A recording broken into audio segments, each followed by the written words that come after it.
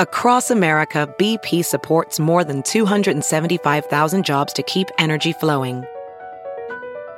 Jobs like building grid-scale solar energy in Ohio and producing gas with fewer operational emissions in Texas.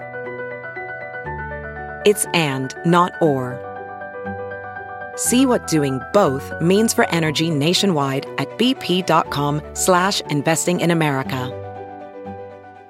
Good morning. I'm Ty Hawkins at Fox 2 with your St. Louis news, driven by Bommarito Automotive Group. Nearly 3 months after a deadly shooting on campus, students at Central Visual and Performing Arts High School in South St. Louis returned to in-person learning this morning. Students should start arriving around 6:30 this morning, with first bell at 7. When students return to campus, they'll see murals of hope and love on their lockers. 3 people were killed in separate shootings overnight in St. Louis City within an hour and a half. A woman around 30 years old was shot and killed around 9:15 on Monday night, followed by a 27-year-old woman killed on California in Sheraton. Then, just before 10:15 last night, a 35-year-old man was shot in the torso at Gravois in Russell. Nearly 2.5 weeks into the new year, and these are the 5th, 6th, and 7th homicide. The funeral mass for late St. Louis businessman Frank Bommarito will be at 10 this morning at the Cathedral Basilica. The Bommarito Automotive Group founder passed January 2nd in Naples, Florida. Frank Bommarito was 88 years old. From the Fox 2 Weather Department,